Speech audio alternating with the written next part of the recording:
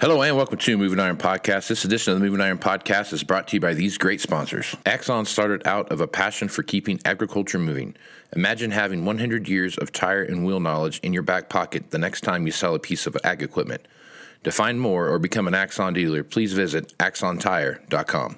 Valley Transportation has been hauling ag and construction equipment across the country for the past 33 years. Call Parker at 800-657-4910 for all your trucking needs.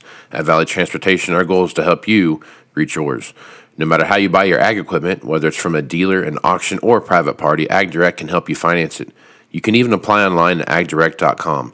Learn more about your financing options at agdirect.com. TractorZoom has access to over $20 billion in heavy equipment sales data. TractorZoom's Iron Comps is the industry's trusted solution for transparent equipment values and auctionable pricing insights. This podcast is brought to you by Anvil AppWorks. The Dealer Connect CRMI app with integrated inventory management is an affordable Salesforce-based solution for your dealership. Create connected customer experience and transform how you work. Moving higher in the 21st century. Hard-working people working hard for you and me. Moving higher, time and time again. Through the years you'll find us here. Moving higher. Hello and welcome to Moving Iron Podcast number 276. This edition of the Moving Iron Podcast is brought to you by Axon Tire, helping dealers move more iron for the past 100 years. For more information, go to axontire.com. And do you know what else? What's that? Axon would like to give the loyal listeners of the Moving Iron Podcast a free Axon desk pad. Rad. Anyone who emails marketing@axontire.com will then get their Axon desk pad. Make sure to mention you heard it on the Moving Iron Podcast. Maybe that's the most important part of That it. is. That is imperative. Imperative.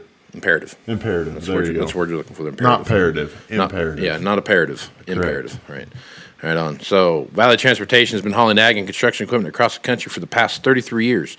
Call Parker at 800-657-4910 for all your trucking needs. At Valley Transportation, our goal is to help you reach yours. And no matter how you buy ag equipment from a dealer, auction, or private party, AgDirect can finance it. You can even apply online at agdirect.com. And to learn more about your financing options, go to agdirect.com. And finally, TractorZoom has access to over $20 billion in heavy equipment sales data. TractorZoom's Iron Comps is the industry's trusted solution for transparent equipment values and auctionable pricing insights. All right, folks, so we are back here for another edition of the Moving Iron Podcast. And we don't have very many rules on this podcast, but we do have one. Hey, what's rule number one? What's rule number one? Party? No, not party. No, it's not party. It's not party, but it is the Moving Iron Podcast. So what fun would it be Sometimes it's party. without a little bit of a party involved in Just that? a little bit of party. All right, so this week, Aaron and I are going to sit down and talk about probably one. We don't talk about it near enough. I don't think people in the industry talk about it near enough. It's just one of those things that just happens. It's talked about real hot and heavy for like Yeah, a week Yeah. in November and a week in March. yeah, that is true. And there's two things that come along with it. You know, we're going to talk about fall tillage, obviously. Fall tillage has two big components. One, obviously, the tillage piece, and two, the tractor that comes with it. Right. Correct. So, are you doing some deep ripping? Are you doing just some light, just knocking the corn stalks down and doing some residue management? Whatever you're doing in the fall, you put anhydrous down, you put whatever, strip tilling, whatever you're doing in the fall, that requires a level of horsepower. Exactly. And each one of those things has a different level of horsepower. So one thing that we will do here is that when you hear Easy E, You are now about to witness the strength of street knowledge. I love this soundboard, dude. So once you hear Easy E come on, Just a little bit. so when you hear Easy E come on, we're gonna lay down what we think is what's going on in the industry. So, Aaron, if you were to take a hard look at tillage practices and how they've changed from the time you started in this business to where we're at now, what's one of the biggest things you've seen change in the fall? This would be more, I guess my experience would be Western Corn Belt, Okay. in that. Right. Holy shit, 20-some years. But what I have seen the most of is it happening. Yep. There used to be very little activity in the fall. Right. Mainly, other than I can remember, you had certain parts of Kansas, Nebraska, a little bit of Dakota, Iowa, guys doing a lot of fall gas and hydrous. Yeah. Yep. That's always been kind of a thing.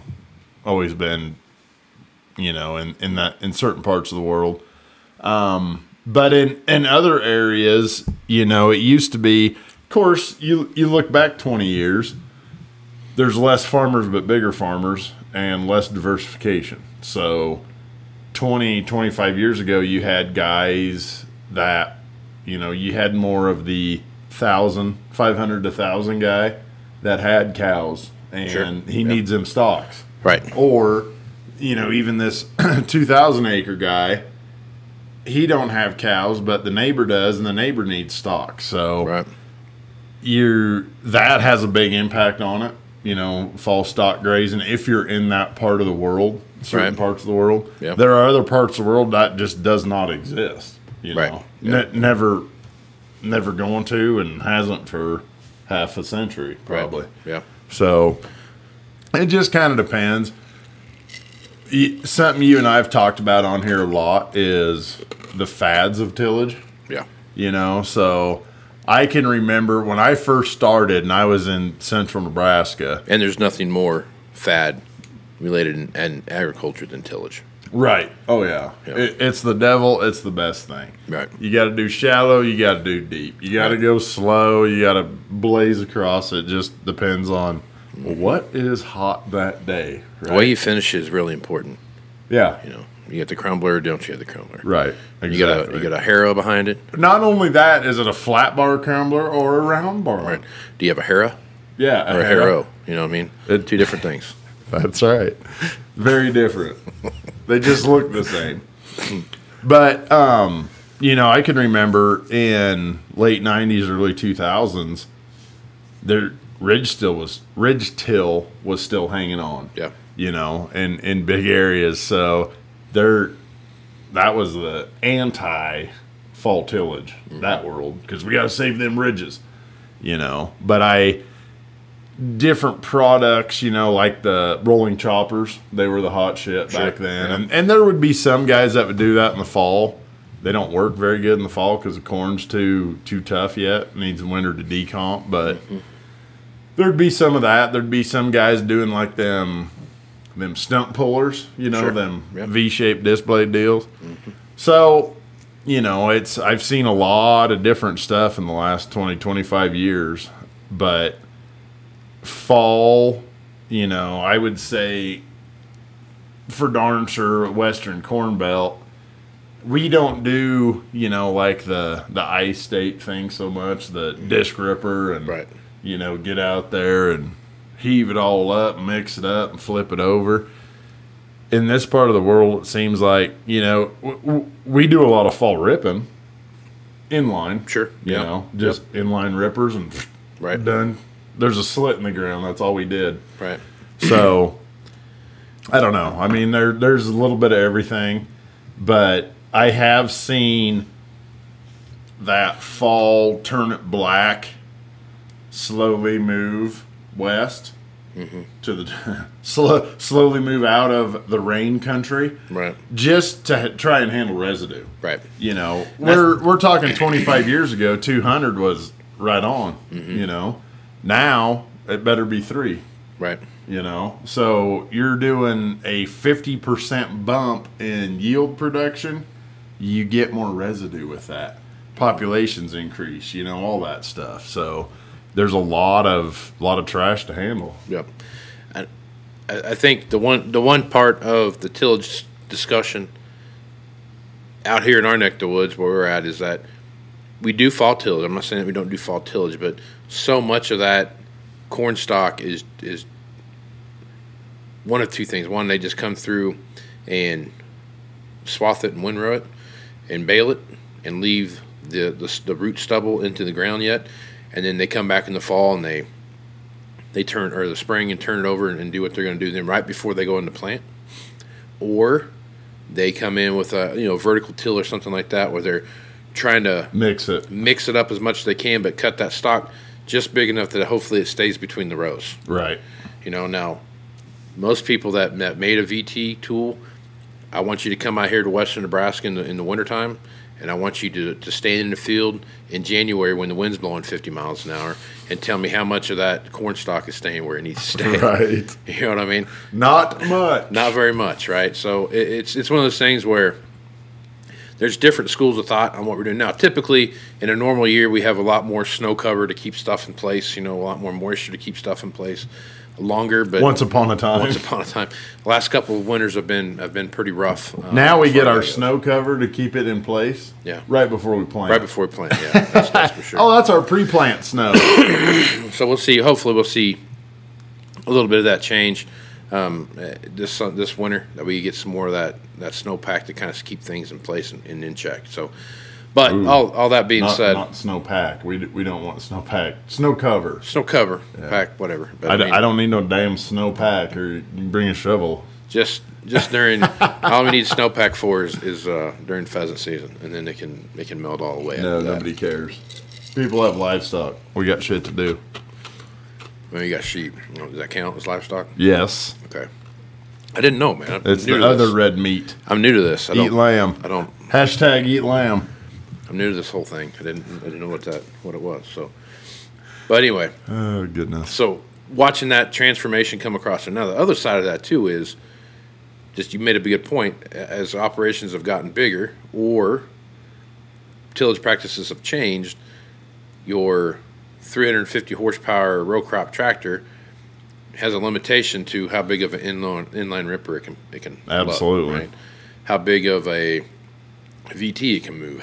So now you start looking at the birth of the 4-wheel drive to me, and this is where you and I have had this conversation on here a lot about 4-wheel drives and what's that look like. Is that the new row crop tractor? And I think in a lot of situations, that row crop tractor used to be kind of limited to that bigger 3-point mounted implement, whatever that might be.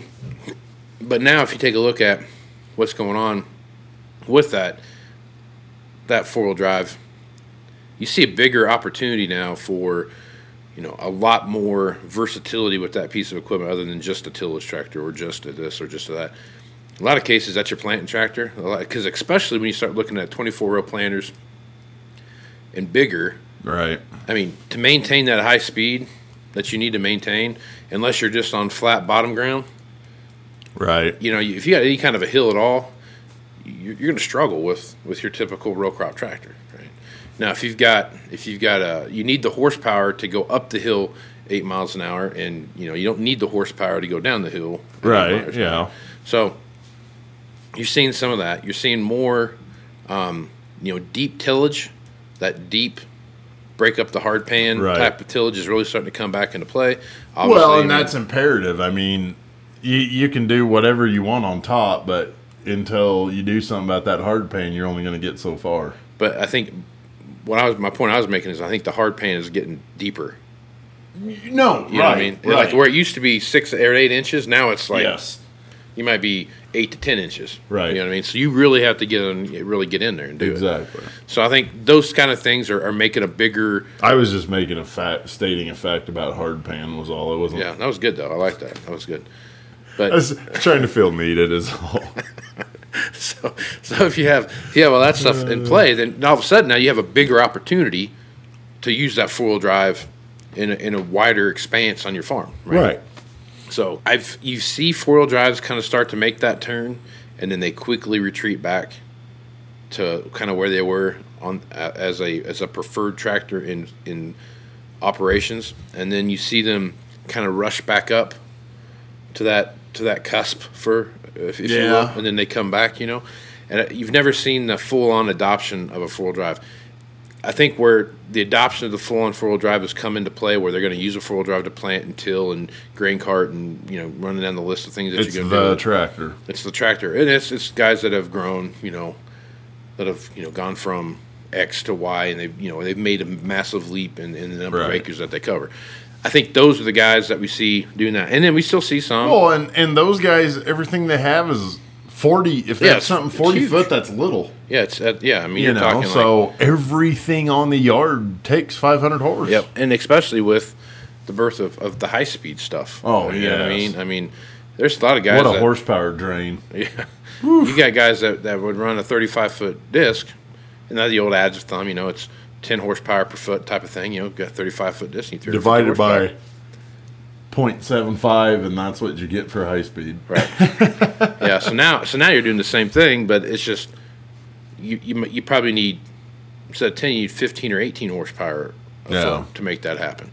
So all those things start to come into play, and what that looks like. So now you start coupling that together, and you're going. So now you're going faster and you're going deeper. Your horsepower requirements are going to go higher. Right. Oh, absolutely. Yep. They have to. Yep. Both of those indicators take a substantial amount of power. And that's what she said. That is. I know that's where you're going with that, dude. I couldn't help it. I've been with teen sons all weekend. Right on. All right. So, looking at that right now, what's one of the? Because I mean, that's the one thing that we saw happen pretty early in this transition, this period that we're in right now, is where a lot of new tillage got sold Yeah. for a couple of reasons. One, there was a lot of old age tillage, whether it was a mainline manufacturer or a short line manufacturer. There was a lot of really aged tillage that was hanging around. Yep. And guys started pricing new ones. A new one was 25% more expensive than the one sitting on the ground, and it does the exact same thing. I'll just take the one that's here, Right. save some money, and start playing that game. So I guess, I mean, as you're looking around right now, what's the one piece of equipment from a tillage perspective that you see guys really kind of banging the drum about? It's pretty early, so there's not a lot of that going on yet. But one thing that I have noticed that's maybe brakes have pumped a little bit is the high speed world has kind of calmed down a little bit. It used to be if you had one, it was gone, and name your price, I need it, get it here, and that's kind of calmed down quite a bit. Is that because has it gone back to being? I'm going to talk to you about my tillage needs late fall, early spring. No, because I know a lot of guys that have those, and they use it twice. They'll use it in the fall, get some decomp going, and then they'll use it pre-plant. Right. I think the biggest factor to it might be that we're finally, and it's kind of funny because since that has blown up, the ag economy was going down as it blew up, and then enter the shit show, shortage, supplied, all that stuff. So once that came into the picture, availability becomes an issue for the last 3 years or whatever, and you just pile all these things on top. It's what we're seeing in everything else right now. That's what started it, Right, yeah. Basically, that market. That's what really got it going. And I think maybe to the point now, there's enough machines out there that it's maybe calmed down a little bit. But I will say this: you see a lot of 40s on the market. And what did we just say? They take a shitload of horsepower to pull that big of a high speed. Yeah. You don't see 25s don't last very long. 30s don't last very long. Yep. You get over 30, Well, yeah. they kind of sit. Yeah. But if that was say that's a 5-year-old rig, that's probably been to its new buyer. Had it 2-3 years. He rolls everything every time, and then it went to the other guy, and now he bought a new one because of the markets, and it might be on its third home. And that's where you run into trouble because that customer segment can't pull it. Right. So Drop the wings and make 3 out of it. Right. So this is one thing I've always thought about. We talk about combines and reconditioning points. We talk about tractors and reconditioning points. We talk about planters and reconditioning points and those kind of things. The thing about a piece of tillage is that there's really no, I don't, air quotes here, no real reconditioning. Either you're replacing bearings and you're replacing discs, or you're not. Right. If there's an issue with one of the wings or something like that, where you've got some kind of an issue there, that's more of a damage issue than it is a right. You know what I mean? It's like you've hit something with it or whatever. I mean, you might have wheel rock shaft bent or something like that. I mean, you might have a pivot point that goes bad or something like that. I mean, I get all that, but but normally the reconditioning points on a piece of tillage equipment, I mean, that is so wildly varying. Oh yeah. You know what I mean? I always, and this is just my this is kind of how I am with everything, but especially tillage. I don't know that you would ever touch a piece of tillage equipment. You budget for reconditioning. Sure, right. But don't actually do it, because that disc in March is a great disc. But if it don't sell for whatever reason, nobody wants that damn thing in May. And if you hold on to it, then it's been here a year, and then it's trouble, and so on and so forth, right? Yeah. So I think you always budget for it, but don't touch it. Right. Wash it off, make it presentable. Be like, here, it's awesome disc, $14.35, needs blades. Here's my price. I'll give you blades. Right. Don't do it. You can't afford. No, you can't afford it at the shop. Joe Blow Farmer doesn't want us to spend $150 an hour to reblade a disc. Sure. No, yeah. He doesn't want that. We don't want that. So you budget for it and send with. Well, I'll disagree with it. We want that. That's a huge profit center for our parts and service department. But I think that at the end of the day, when you really if it's sold and the customer's paying for it, we want that. Yeah, absolutely. But I think the difference between like hours on a combine or a tractor or acres on a planter, those kind of things, where they start to come into play, is acres on a planter. They're kind of an even relative thing, right? Right. Acres on a piece of tillage equipment. Now, there's guys out there that bury it to the frame, and there's guys out there that just cut 6 inches, right? As Dave says, if we're going to disc, we're going to disc. You look out there, that guy, is he pulling something out there? Yeah. Oh, yeah, there. I see it popping up for every once in a while. You know what I mean? It's like one of those things on Why tremors. are you not making dust? It's that deal on tremors, where it's like you see it under the ground, but then it pops up, type of thing. Same kind of deal. But then you've got that customer that does that, and then you've got another customer that does another way. What their soil conditions are like play a big factor in. If you're really sandy, loamy soil, you're going to change a lot of bearings, and hardly going to change the disc, right? If you're in heavy clay, probably not going to change many bearings, but you're going to change a hell of a lot of discs. Yes. You know what I mean? So, all of those things start to come into play. It's kind of like the difference between if you have 1,200 hours on a combine and all it's ever done is cut wheat, the wear on that machine is completely different than the wear if it's cut edible beans and corn. Yeah. You know or what I mean? soybeans. Or soybeans, something like that. Probably at 1,200 hours, the wheat combine has just kind of knocked the paint off the stuff. Yeah. I was going to say, it's like a 400-hour bean combine. But, so the same thing goes with your tillage practices, right? So whatever you're using with tillage, even like the deep ripping stuff like that, if you're out here and you're deep ripping, your points on that ripper are going to be completely different wear than you said, like back home where I'm from, Wichita, where it's heavy clay. Those sons of bitches will glow when you lift it out of the ground at night. You really have got don't touch them. Different things. Yeah, don't touch them. Right now, all that being said, how you recondition those things and how you do that, I'm just saying. I think it's more of like a buyer beware type of thing when you're calling on somebody. You're calling on a piece of equipment in X or Y. Understand what you're buying and where. Right. What is it? Because you call us and you say like, oh, this thing's it's pretty well used in ABC heavy clay area. the thing might look pretty nice. Right. Exactly. You know what I mean? Yep. So, and those are the kind of things you got to take in consideration when you're calling this place. Understand the soil conditions and also understand the practices that you have. I mean, probably out here we probably tend to be a little deeper when we till because you can. Oh yeah. You know what I mean? Whereas someplace else, sand. Yeah, someplace else where it's heavier soil, you might not be that deep, but you're going to get the same level of wear.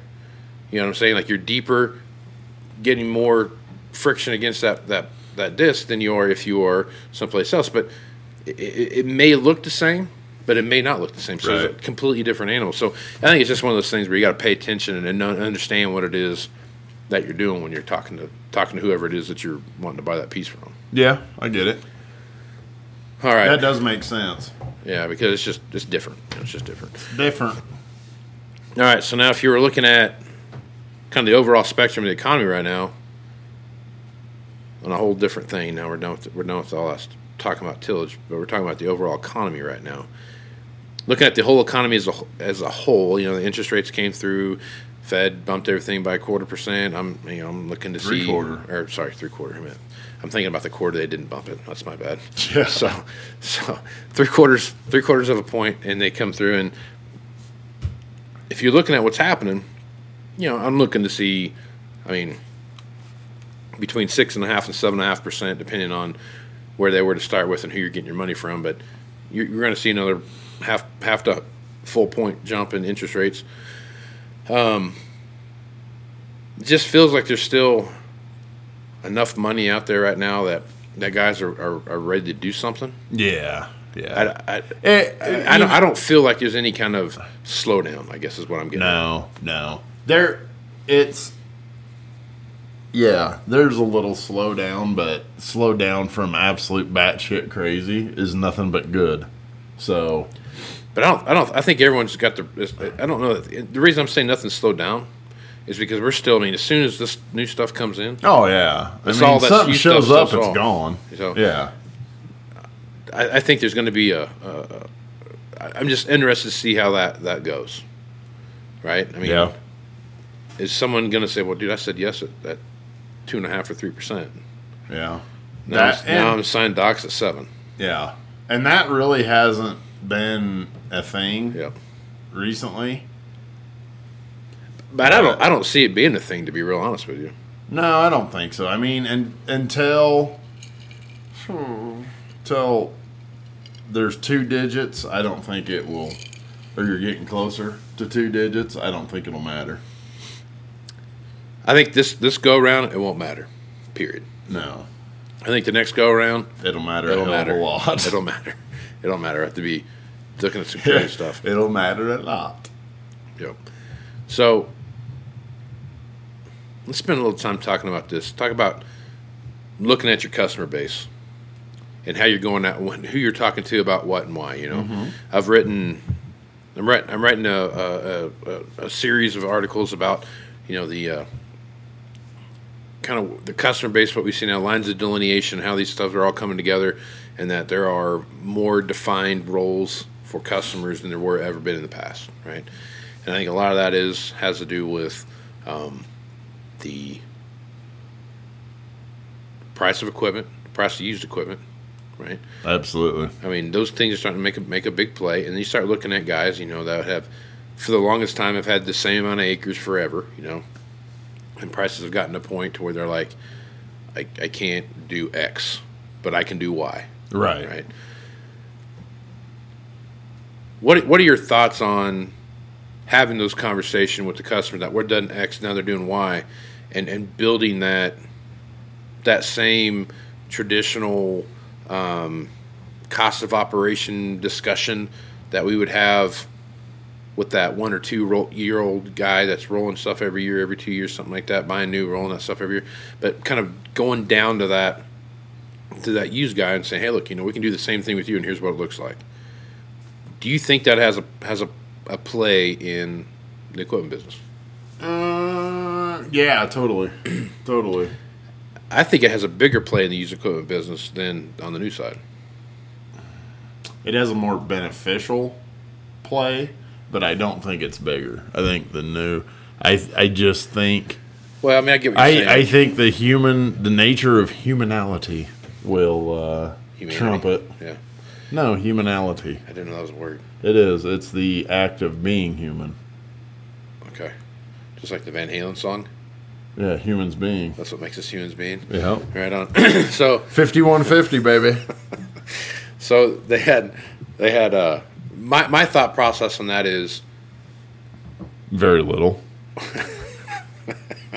Depends on who you ask, but yeah, they have I think my thought on that is that if you have your customer base that you deal with traditionally on the used equipment side, that are traditional used equipment buyers, they have a roll cycle just like everybody else does. Yeah, every so often. Yeah, hours or age. Some guys that are really dialed into the marketplace, come hell or high water, every 3 years they're getting an X, or every 5 years they're getting a Y, and they're doing that. I think there's a place where you can sit down with the conversation, because the reason they're doing that is there is a cost of operation that they have figured out that fits their operation. Yeah, right. Right.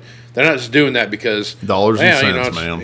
It's like me with computers, right? Every 2 years, I get a new computer, and the reason for that is I can buy the exact same computer. I'm sorry, I can get the exact same price on the computer that I got 2 years ago. That's like 5 times the computer that I got this time, because the way technology rolls in now. Tractors work that way too. No, they don't. Unfortunately, I've not seen that model work yet. Not yet. Now, you could argue to some extent that as the price of tractors have gone up, so has the level of efficiency with varying levels of technology. Oh yeah, right. Yeah, you can argue that all day. I mean, you'll get the guy on here like, I'm buying the exact same tractor with the horsepower that it was 5, blah blah blah. You get those same guys that do that. But and those guys aren't using the tech; they just want the tractor, right? And I think that's where we're doing. So I think those are my people. I think where I'm going with this conversation is I think as I look at the overarching kind of momentum of the farm equipment business is that, and how it affects humanality. Yeah, humanality. It's a nice word though. That's totally made up, but that's fine. It's not. It's freaking made up. But they have. As you're looking at this overarching kind of thing with what we see going on here, the bolt-on technology, to me, is the greatest differentiator in the value of the actual nuts and bolts of a machine. No, it's part of, but it's not greatest.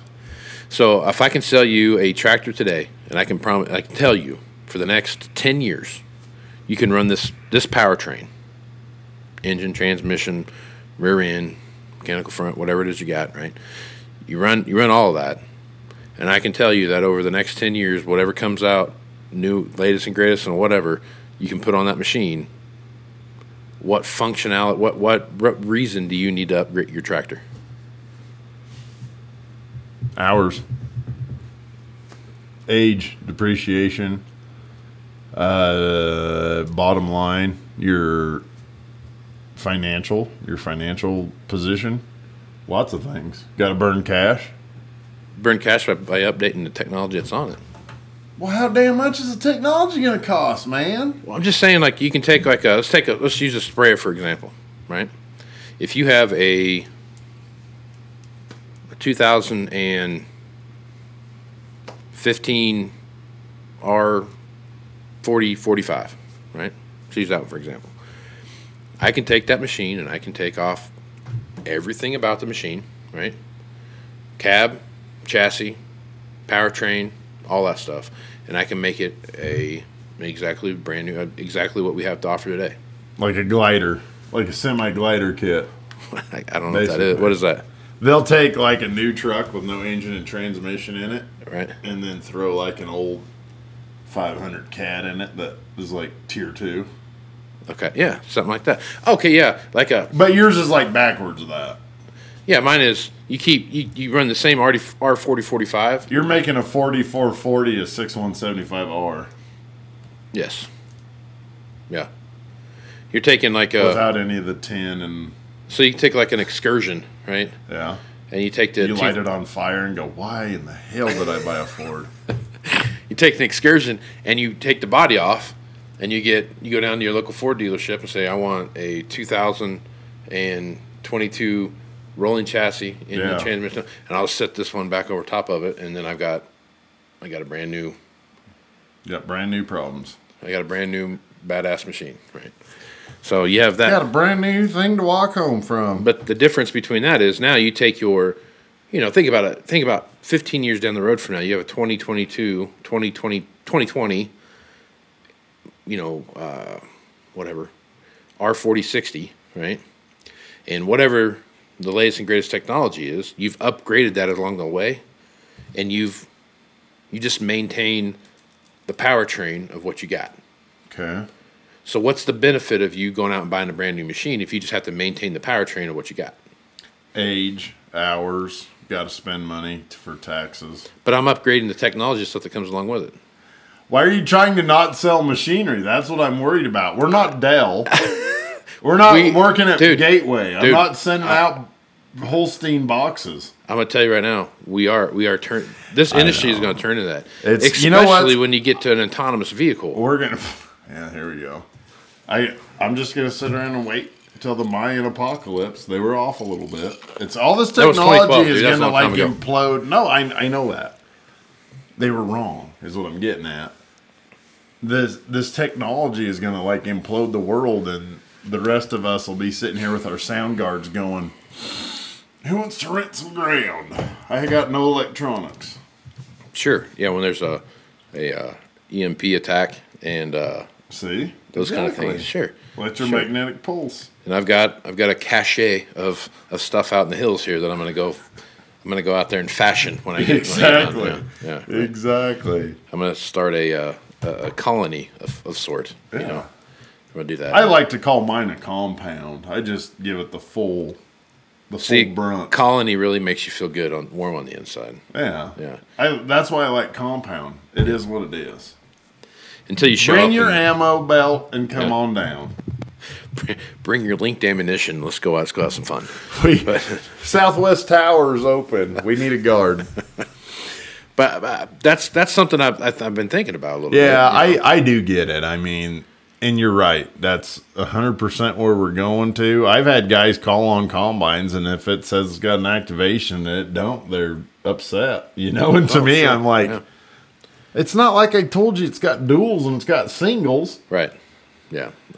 It's like the salesman didn't check the right damn box. Yeah. And it don't have activations. Well, I don't want it. Well, it's better than hand shelling, I guess. Well, yeah. We got one of those in the store. The crank thing, you run the cob through and it does the thing. But, I mean, to me, I really think that's the direction that we're headed. Yeah. Is that we're just going, ag is going so incredibly over the top, tech heavy compared to the rest of the world from 0 to 90. Sure. I mean, when I got into this business was when you could buy Trimble. And you could put it on one of 2 different body style makes of tractors. Sure. And it was $55,000 because I can drive straight. The conversations that I used to have with guys about that when I first got in this business was, that rich man's tool. Yeah. That's a toy. I can't afford that business. That's just one of those things. I mean, hell, you got markers. And yeah, you do. You got markers. Yes, you do. And then guys go out and use it, and they realize, hey, I actually, for the money that it cost me to get it, I actually saved that much. And the biggest thing that helped that, I think, as you get into the middle of the ag economy, is the strip till portion. Sure. The repeatability. Repeatability, yeah, absolutely, yeah. Your WAS or your subscription, they're great, but there's not many guys that are truly getting the benefit of it other than you're not nearly as tired. Holy shit, it's a huge difference. Right. You're getting a quality of life from it, and you can't really put a dollar amount on that. But the bigger portion of it is as long as you're full bore RTK, and I'd say we're probably 80% RTK out here at least. It's got to be more than that. It's got to be like 97.3%. Okay. It's for that repeatability. Yeah. Once you go down that road, it pays for itself super quick. You know, if you're doing strip tilling, you're back on that strip, bam. The only reason we wouldn't have RTK somewhere is because we don't have an RTK tower up someplace. Yeah, but I mean, you got some. If guys who don't strip till, you know, they're working ground and planting and harvesting, and that's what they do. Out here, most of them have RTK, right? But nationally, that's like an SF3 guy. Dude, I bet you nationally, SF3 guy is the guy that just can't get access to an RTK tower. Maybe. So, like the Starfire 7000 comes out, and you don't need towers anymore, and you're working off of all the various constellations, whether it's GLONASS or whatever the other two are called. I forget off the top of my head, but you know, you got Big Dipper and Little Dipper. You got these different constellations out there, man. And or is it Orion's Belt? And you're driving down the road now. You don't need a tower. Your repeatability is 300 GPS satellites that are triangulating down to your one where you're at. You're getting after it. To me, that's another example of bolt-on technology. Okay. So, sounds good, man. I just think that's where we're headed, where we're going, and I think we're there. To a point. I think it'll be a bigger deal when Reichert Bridge. That's that thing. It's falling down. No, that's that deal you put on like fence challengers to run deer guidance. You put it on red tractors to run deer guidance. Okay. There you go, Casey. Mm-hmm. I know of guys who are AGCO as a day is long and who are Case IH as a day is long, but they got Operations Center. They got all that shit because they love that yellow globe. They're, they don't care about the green iron. They like that yellow globe. Yep. So I think we're going to see that, and I think as more autonomy comes into play, the powertrain of what we're doing, especially when stuff goes to electric, then you're talking about stuff that lasts a lot longer than traditional combustion engine type stuff. I mean, there's less breakdown. There's less breakdown, but there's less componentry that makes that a hindrance, if you will. Right. Mm-hmm. So nobody's overhauled a Prius. Not yet. And so I think that when horsepower just becomes But when they do, they'll find an old 110 Honda out in the trees, old three-wheeler, and throw that sumbitch in there. Yeah. Meet you at the drag strip. Yeah. I always think, when I think about this, you ever watch that movie? Hugh Jackman's in it, and there's like robots, and they fight. Yeah, what is that called? I can't remember what it's called. But the whole concept... The boys loved it when they were little. The whole concept of that thing is you have these super huge, technologically advanced fighting robots, and this guy finds this robot in the scrap heap. The 4430 robot. The 4430 robot. That's kind of where I'm thinking about this, is because you can take a 4430 chassis and powertrain and everything else and make it into the latest and greatest. I mean, if you really think about it. Yeah, if you really think about it. Welcome to Open Skies. Look at what we can do. You can take whatever and turn it into whatever. But see, here's the thing. Nobody's going to spend the R&D to develop any of that kind of shit. But I don't think there's any R&D to develop. I think it's already exists. It's just a hydraulic block that you plug into your hydraulic system that steers things the way it's supposed to steer. I mean, I know, but you're talking about like the rolling chassis and update everything around it type deal. Initially, that's what you're talking about. Sure, but there's like the old... like I said, steer. You're turning a 4440 into a 6175R. Nobody's going to make the kit or any of that shit to do that. Well, they made that kit back. They might make a 6175R, a 6180R. They made the kit for the 4440 back in like 2005. It's called Easy Steer, right? You put Easy Steer with what's that thing called? You had to stay between the two things. Light bar, yeah.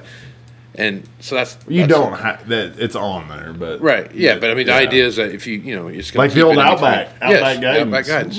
So I mean, the same concept there, where you can take that particular generation of machine, and you don't need to have the hydraulic thing. You got a thing that spins the wheel, right?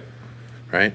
So, I mean, in theory, you Or could like make, an ATU sure, 300 or whatever. So now you've got, in theory, you could take a 50-year-old powertrain and make it do everything that the new tractor can do. Do we get to do that? What do you mean? I got 7 years and I'll be 50. My powertrain will be 50. Hip replacements and knee I joint need replacements. some updated tech. Yeah. Good heavens. So anyway, all right. Good place to stop. I think we've kind of hit that point there. So, Aaron, folks want to reach out to you, get more information about what it is you got going on. What's the best way to do that? Smoke Signal, Pony Express. Right. What are them birds called? Homing pigeon. Homing pigeon, yes, sir, with a little message on its leg. Sure. Message Now- in a bottle. Yeah. Yeah. Well, we're kind of landlocked. The North Platte gets kind of low, so you might get stuck somewhere between here and It Lost. might take a minute for that message in a bottle to get to Boxborough County, but somehow. No, I'm on the socials. Aaron Fennell on Facebook, LinkedIn, Twitter, just at Aaron Fennell. Email aaron.fentel at movingironllc.com, or best way, call me or text me 308-760-1193. Right on. I am Casey Seymour. You can find me at Facebook, Twitter, and Instagram at Moving Iron LLC. You can find me at LinkedIn at Moving Iron Podcast. You can check out the video version of this podcast on the Moving Iron YouTube channel called Moving Iron YouTube channel. Pretty original. Dude, great job. Pretty original. Hell yes. Came through with that one. Real good. You can also go to movingironllc.com and you can check out everything Moving Iron related, blog posts, all the good stuff, plus all the information for the Moving Iron Summit coming up here in Nashville, Tennessee, 6th, 7th, and 8th of September. If you're interested in doing that, you really need to get signed up because that's rapidly filling up, and we're getting really close to selling this sucker out. So, Booyah. if you're looking forward to doing that, send me an email at movingironpodcast@movingironpodcast.com, or you can just click in the upper right-hand corner, Moving Iron Summit tab, bring down and just click the registration tab, and you can get signed up there. So if you're a dealer of any kind, by all means, well worth coming. We've got Deere guys, Case guys, AGCO guys, Kubota guys, you name it. They all come. So check it out. So if you're interested in doing that, check that out there. So with that, I'm Casey Seaman with my good friend, ARRON, Aaron Fentel. So with that, let's go move some iron, folks. Out. Axon started out of a passion for keeping agriculture moving. Imagine having 100 years of tire and wheel knowledge in your back pocket the next time you sell a piece of ag equipment. To find more or become an Axon dealer, please visit axontire.com. Valley Transportation has been hauling ag and construction equipment across the country for the past 33 years. Call Parker at 800-657-4910 for all your trucking needs. At Valley Transportation, our goal is to help you reach yours. No matter how you buy your ag equipment, whether it's from a dealer, an auction, or a private party, AgDirect can help you finance it. You can even apply online at agdirect.com. Learn more about your financing options at agdirect.com. TractorZoom has access to over $20 billion in heavy equipment sales data. TractorZoom's Iron Comps is the industry's trusted solution for transparent equipment values and auctionable pricing insights. This podcast is brought to you by Anvil AppWorks. The Dealer Connect CRMI app with integrated inventory management is an affordable Salesforce-based solution for your dealership. Create connected customer experience and transform how you work. Moving higher in the 21st century. Hard-working people working hard for you and me. Moving higher, time and time again. Through the years you'll find us here.